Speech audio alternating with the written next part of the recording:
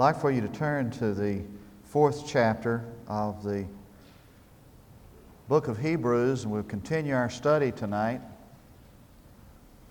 If you were going to characterize our generation, how would you do it? Probably you'd want to characterize this generation as a generation that is plagued, shot through with tension and fear and stress.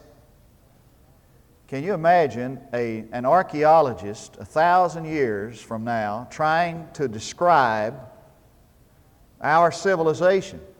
He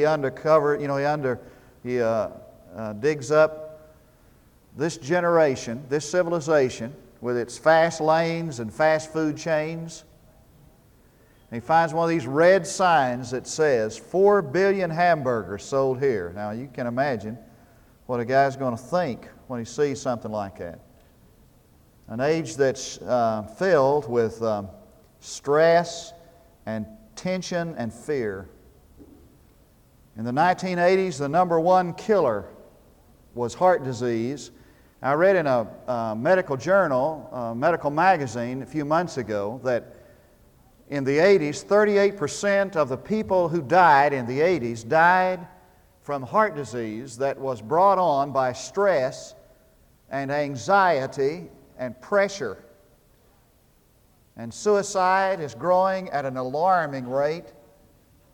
Someone shared with me recently that one on the bestseller list is a book entitled The Manual to Self-Deliverance. And it is a book on how to commit suicide and euthanasia.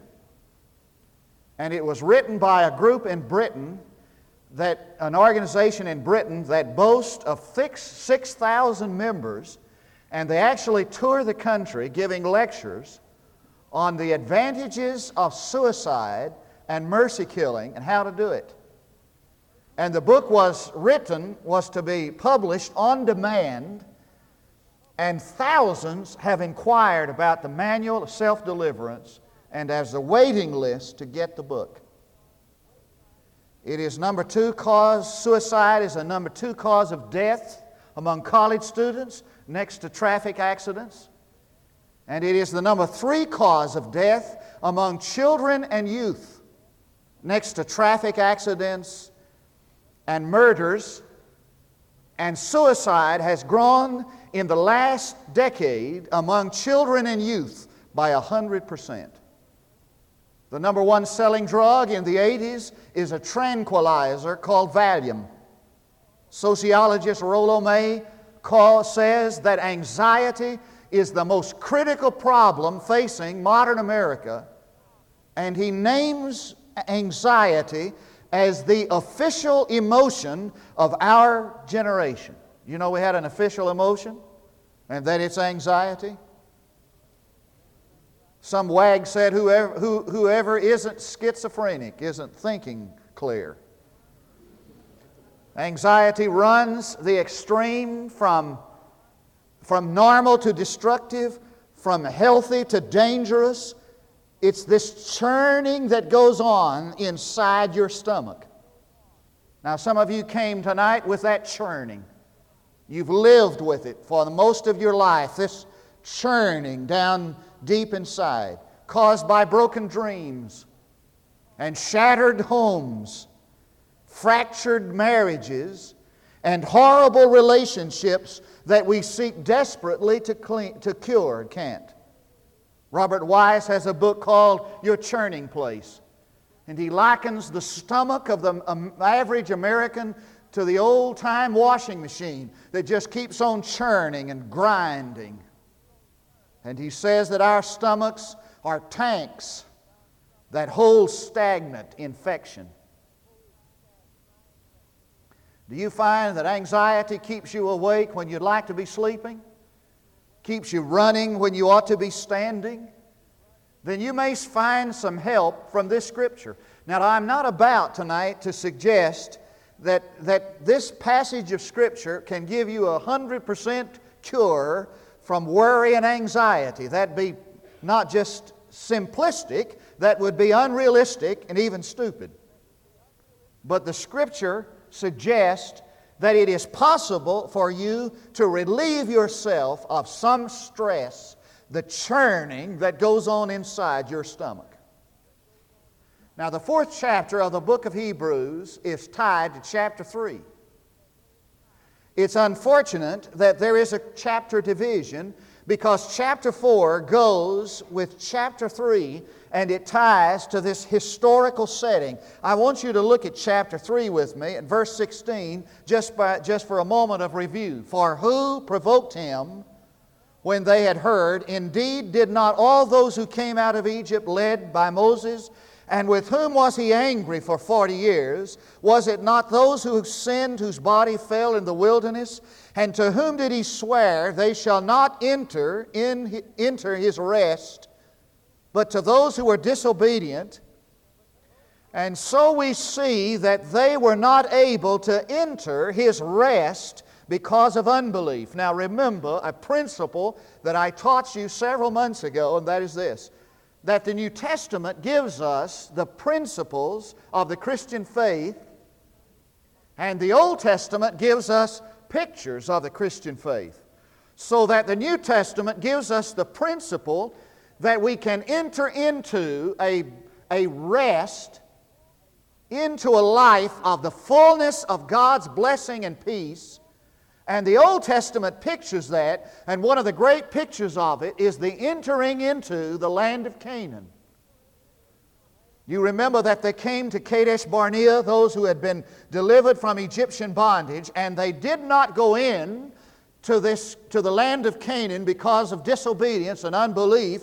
And it pictures that they did not enter into the fullness of the blessing of God and the peace that passes human comprehension that's available through faith in Him. And so they spent 40 years churning in the wilderness and died there. And so he moves into chapter 4 with this statement, therefore let us fear. Now that seems kind of strange. We're going to preach a sermon tonight on how to have rest, how to enter into God's peace. And we begin the sermon with fear. Sounds kind of a contradiction and a paradox. What he's saying is that we need to be afraid lest we reproduce history, lest we make the same mistake that the children of Israel made. That what we really have to fear is that we will repeat the mistake of history.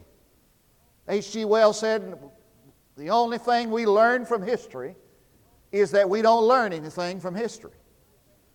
We often make the same mistakes, and so the author of the book of Hebrews said, don't, be careful, be fearful, lest you repeat the mistake of history and not enter into rest. For there is possible the rest of the Lord, the peace that's available in God. Now, we need to work on this verse 1 just a minute. Enter into rest. Now, the word enter is a word that means to enter the place of, to go into, and it refers to an action or an activity. If you're going to take a plane ride, you enter into that plane. If you're going to an athletic contest at the gymnasium, you go into the gymnasium. If you come to worship, you enter a center of worship. You go into an enclosure, and you're secure there, protected there. It's kind of a physical womb. Now the point is that this entering into rest is not something that happens automatically. Watch this. It is not automatic to the new birth. You are not new birthed into rest. So this is true that a person can be a Christian and live his life with anxiety.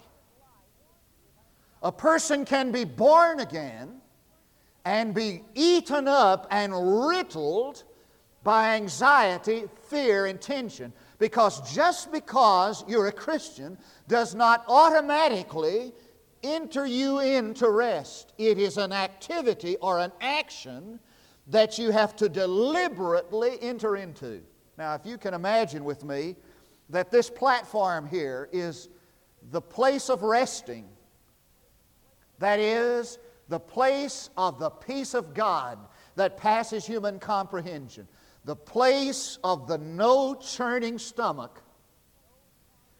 And this is the place of God's rest. Let's take a look at the word rest. It means to cease from something. You've heard the statement, perhaps used it, that you're going to put something to rest. So that when you enter into His rest, you put something to rest. You leave something behind, and you come into God's resting place. Now, the author of the book of Hebrews says that you need to fear lest you live with the available space to enter in to God's rest, and you live outside of that space and be eaten up with anxiety. You have this resting place and never enter into it, so you live the rest of your life with worry and anxiety and fear and tension. Or you can put your anxieties aside and enter the state of God's rest. Now, it is not some kind of, gobbledygook that you learn to say. It's not getting attached to some guru. Every Saturday in the Dallas Morning News, there's this big testimonial concerning TM, Transcendental Meditation, and these people there, their pictures tell about learning TM and what peaceful rest they have. And this picture of this guru there, this Indian philosopher that they follow, that's entering into bondage. But there is a rest that is available for the people of God. Now listen to me carefully. There are some this evening who live their lives out in tension and fear and anxiety. And there are some who have found the resting place of God and have entered into that rest, and there is no churning. Now, what is the difference? Well, there's an explanation in verses 2 through 8. I want you to get three things, please. First of all, these are 2 or 3 guidelines for entering into His rest. I got this call last week, and it was a week before I left for England. This guy called me. He said, "Can you come out to my place of business? I can't leave my place of business. I need to talk to you." So I did and went out to his place of business. He had his Bible open on his table. He said, "I've been listening to you preach on Sunday night about the entering into rest." He said, "I am absolutely torn apart with some kind of major critical problem I'm facing in my life." He said, "I want you to teach me how you enter into that rest." He said, "I want that for my life. You tell me what I've got to do to enter into rest." Well, there are 2 or 3 guidelines for entering into rest. Number 1, you need the right formula. That's not a real good word, but it's the best I can think of. Or you need the right combination, and the right combination is found in verses 2 and 3. Look. "For indeed we have had good news preached to us, just as they also, but the word they heard did not profit them, because it was not united by faith in those who heard. For we who have believed enter that rest, just as He has said, As I swore in my wrath, they shall not enter into my rest, although His works were finished from the foundation of the world." Now, who's He talking about when He uses the pronoun they and them? He's talking about those Israelites under Moses. And who's He talking about when He's talking about us? He's talking about Christians of the first century and those who are united with those Christians through faith in Jesus Christ. Now He said they did not enter into rest because they did not believe the message they heard. But we have entered into rest because we have heard that message and have acted on it in faith. Now here is the formula. You hear the message of the rest that's available in Christ. There is the hearing plus the believing equals the resting. Now, what is this believing? It's not just believing it with your head. It is acting upon the truth about it. It is responding in trustful obedience. It's acting upon the truth and entering into the rest. You hear the message and you act upon it in faith. That's the combination. You hear the sermon, you hear the gospel, that there is peace in Jesus Christ, there is no churning, and you act upon that message in faith. Second guideline. There must also be the right attitude. Look at verses 4 and 5. He's quoting from Genesis and from Psalms, and he says, "For he has thus said somewhere concerning the seventh day, and God rested on the seventh day from all His works, and again in this passage, they shall not enter my rest." Now I want you with your Bibles, yes, everybody has to do it. I want you to turn back to the second chapter of Genesis. I want to show you something intriguing, something interesting. The second chapter, of Genesis, actually the first chapter. You go to the first chapter of the first book. Let me show you something interesting here. When God created the events, the things He created on the first day, He says in verse 5, "And there was evening and there was morning one day." Look at verse 8. He said, "And God called the expanse heaven, and there was evening and there was morning a second day. And He created what He created on the third day." It says, "And there was evening and there was morning, and there was the third day." And He says, "There was evening and there was morning, and there was the fourth day, and the fifth, and the sixth." But when it comes to the seventh day, it says that He rested on the seventh day, and it does not say there is evening and there was morning, and that was the seventh day. You know why? Because He's still resting. He's still resting. And where is He resting? He is resting in His resting place. So that all of His creative activity He did on 6 days, and now He is enjoying creative rest in His resting place. And He opens up His arms to us and says, "Come on in to my resting place."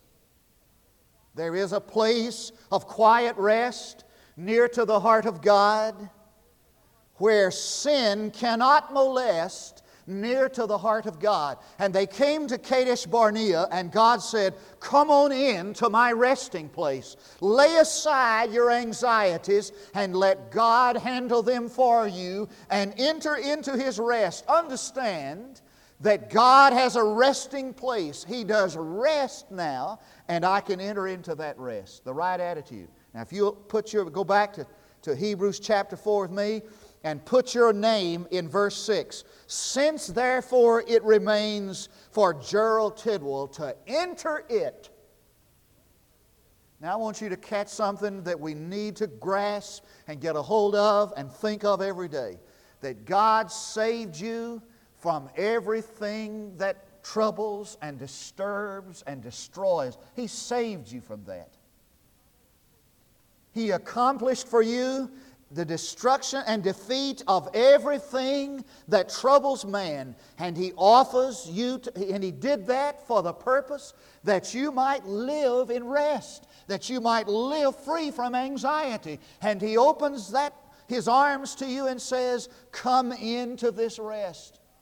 Now, if God chose to rest when He finished His creative work and invited me to enter into rest, then that creative rest is better than anything that I could ever do for Him. So that the purpose of my life tonight, according to the book of Hebrews, is not how I can do something to make God like me, but how I can find His rest and enter into it.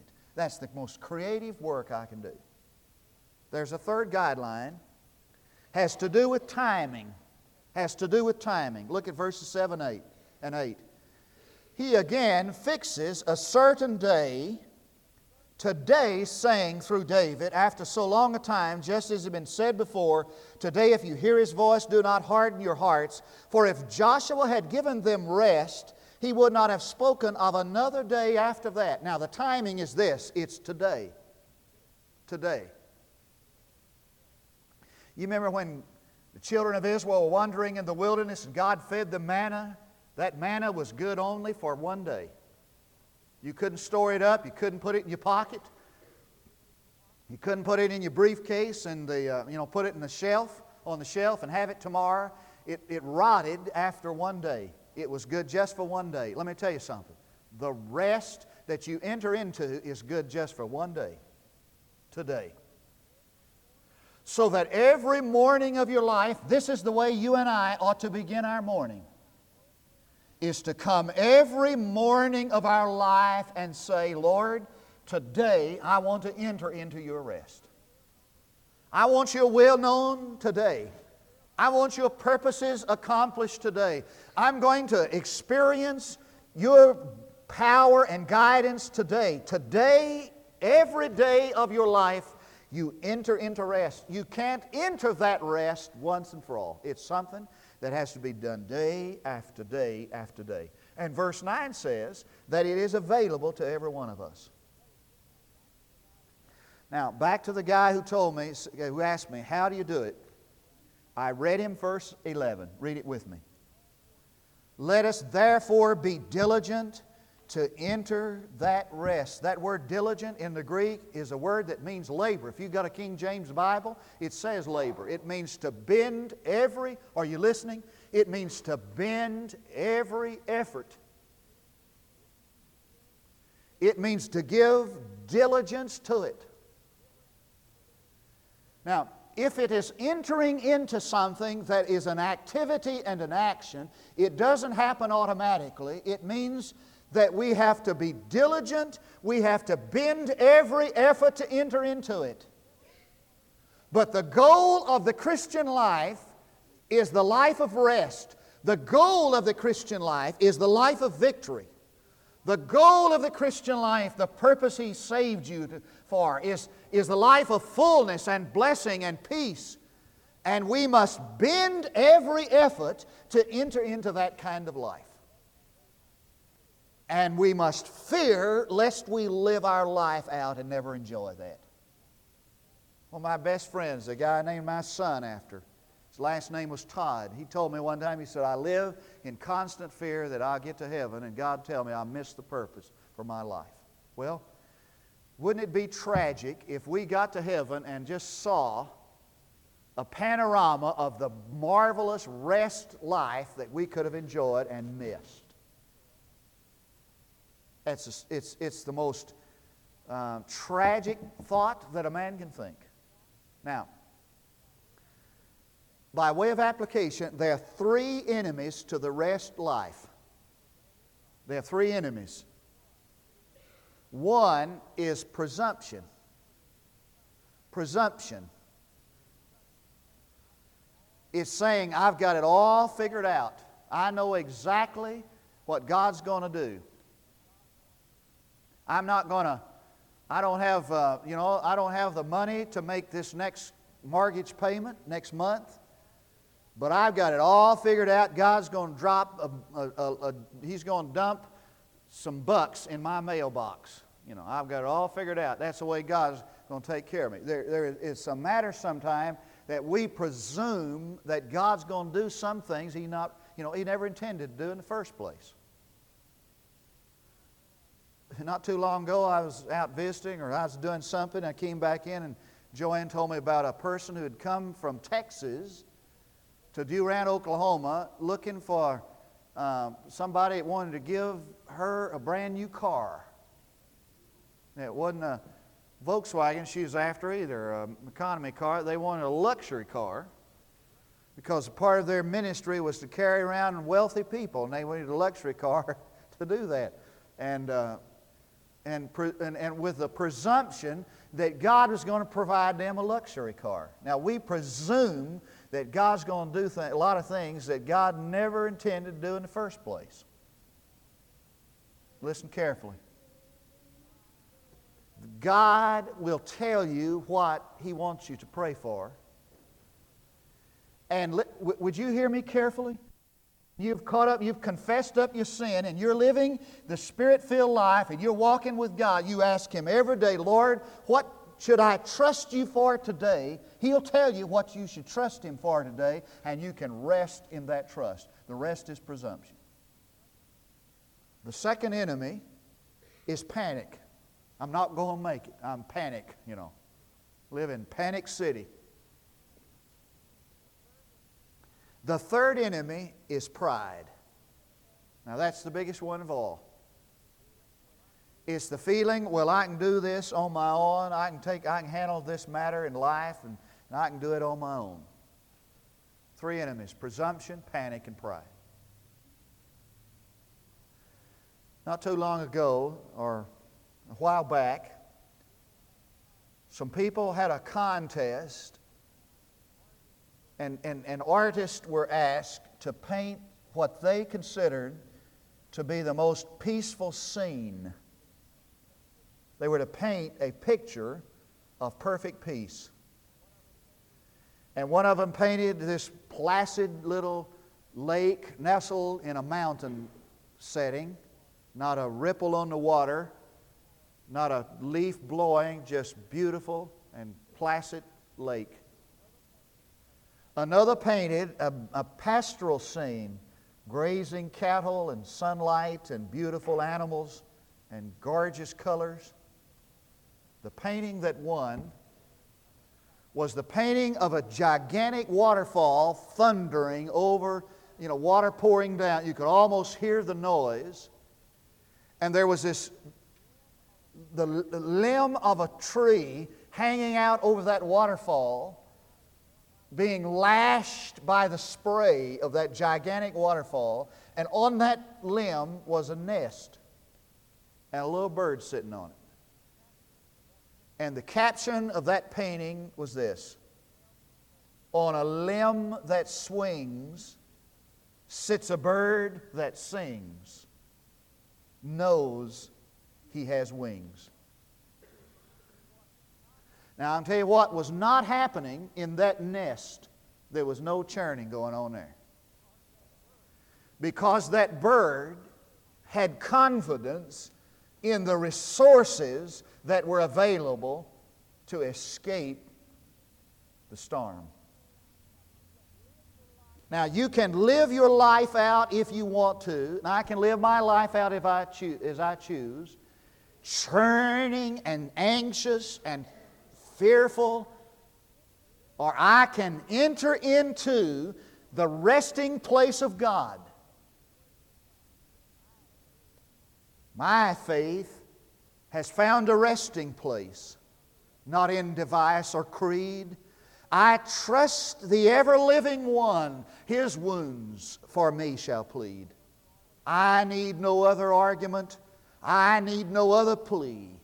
It is enough that Jesus died, and that He died for me. And the reason He died was that I could have perfect peace.